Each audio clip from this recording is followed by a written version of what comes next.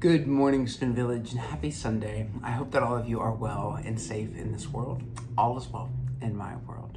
The Lord be with you, and let us pray. Holy One, unseen, you draw near. Unknown, you accompany us.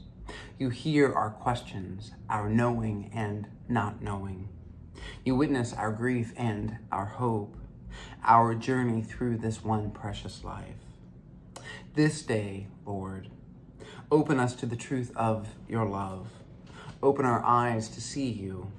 Open our hearts to accept you. Guide us to new life. In Jesus' name we pray. Amen. The reading today is from John chapter 20, verses 19 through 29.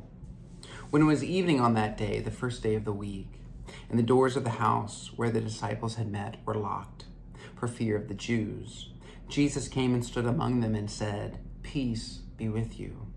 After he said this, he showed them his hands and his side. Then the disciples rejoiced when they saw the Lord.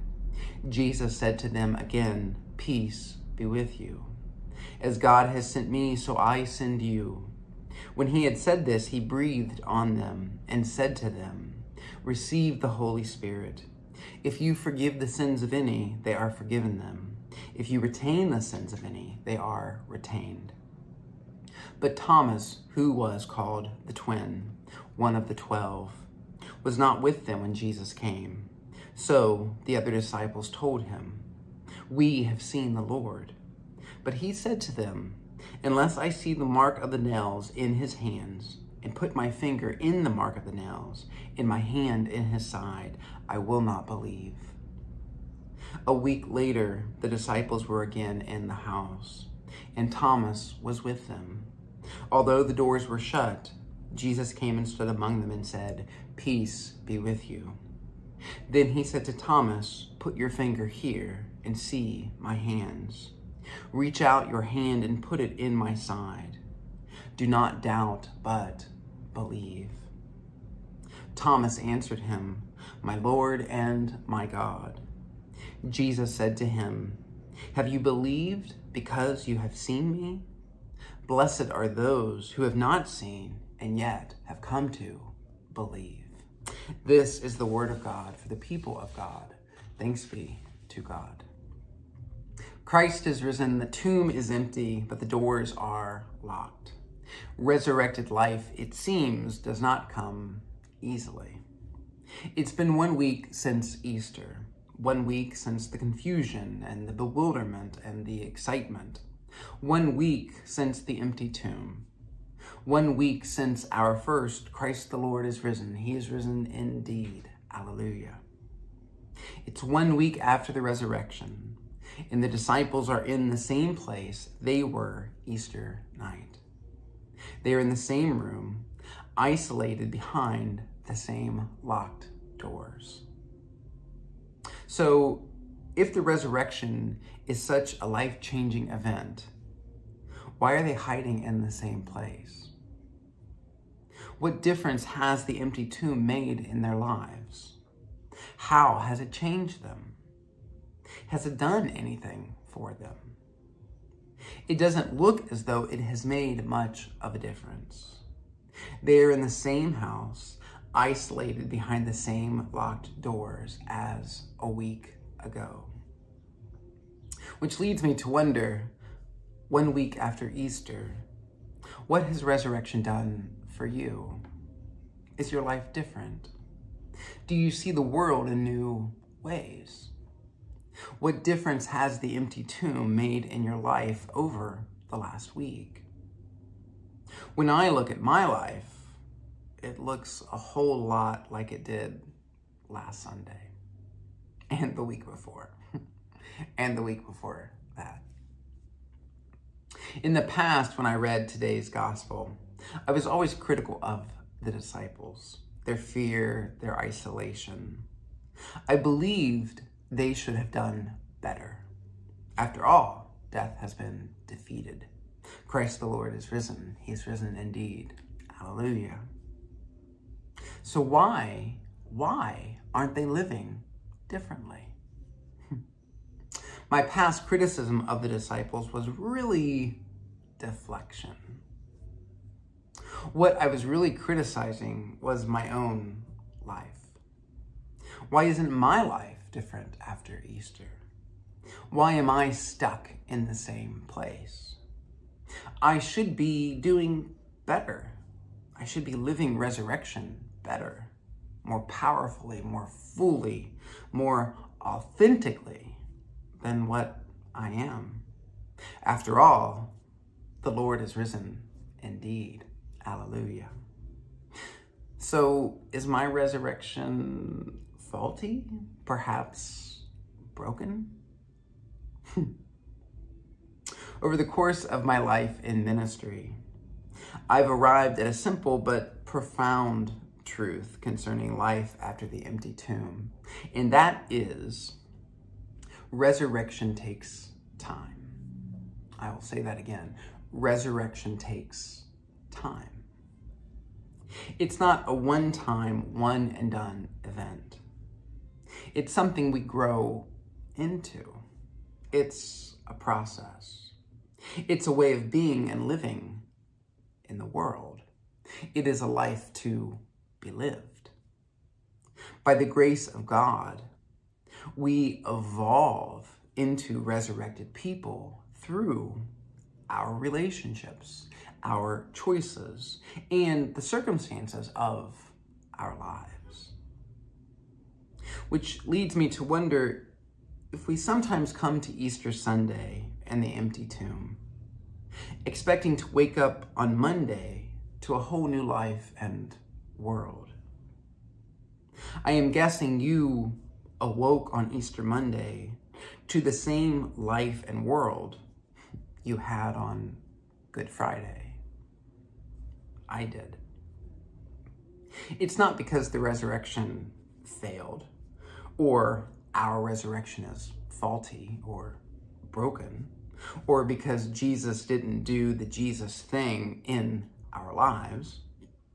No, it's because the Jesus thing takes time. It takes time. So maybe we need to let go of the fact of the empty tomb and start claiming the story of resurrection. There's a difference between facts and story. Facts are one-dimensional. Stories are multidimensional. Facts inform the mind. Stories touch the heart. Facts transmit information. Stories transform lives. Think about it like this. A fact is static, a snapshot of a particular moment in time. A story, though, is dynamic, like a film or a novel that takes us across time. The empty tomb is a fact. Resurrection is a story. So maybe we need to begin to understand resurrection as the movie of our life instead of a snapshot of Jesus' life. The fact of the empty tomb is not the story of the resurrection.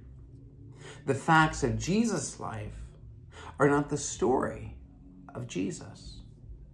The facts of your life and my life are not the story of our lives. The facts are the starting point for the story. The fact of the empty tomb is the starting point for the resurrection story. Whatever facts you woke up to on Easter Monday are simply the starting point for your resurrection story. So, what is your starting point? What are the facts of your life today? Whatever your life is today, whatever your circumstances are, that's the starting point for your story of resurrection. And so if you're dealing with deep loneliness, sorrow, and loss, that's the starting point. That's the room which Christ enters. If you're locked in a house of fear and confusion and darkness, that's your starting point in the place which Jesus stands. If doubt or uncertainty are facts of your life, that's your starting point in the place in which Jesus shows up. If you feel lost, betrayed, disappointed, and overwhelmed, that's your starting point in the house Jesus enters. If joy, gratitude, and celebration are the facts of your life today, that's the starting point for your story of resurrection. All of those things I just described, named, and others not described and named, are the starting points of your resurrected life. Don't judge it as good or bad, right or wrong. It's just where you are. And it's the place where Jesus shows up, offering peace and hope and courage and strength to know life differently. And so, take a deep breath. Claim the story of resurrection for your own life. Start where you are. Take it all in. Let it fill and enliven you. Be patient with yourself. Be patient with others. Be patient with God. Know that God sees you and knows where you are. New life, new birth, in the best of times, is a process, a journey of becoming. Every day, we have this opportunity to step into resurrected life, choosing to accept the life and love God offers us. It's not always easy. In some days, it's just plain hard, but it's there.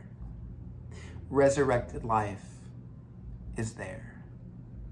I promise you it's there for you and for me and for all of God's children. It's there. It's not faulty. It's not broken. Thanks be to God. Amen. I give thanks to God for each of you, and I pray this day you bear witness to the love of God in this world. Bear witness to the love of God, so those to whom love is a stranger, they will find in you a generous and loving friend. In the name of Christ Jesus and the power of the Holy Spirit, amen. I love you, Stoners. I hope you have a great day, and I'll see you soon. Bye.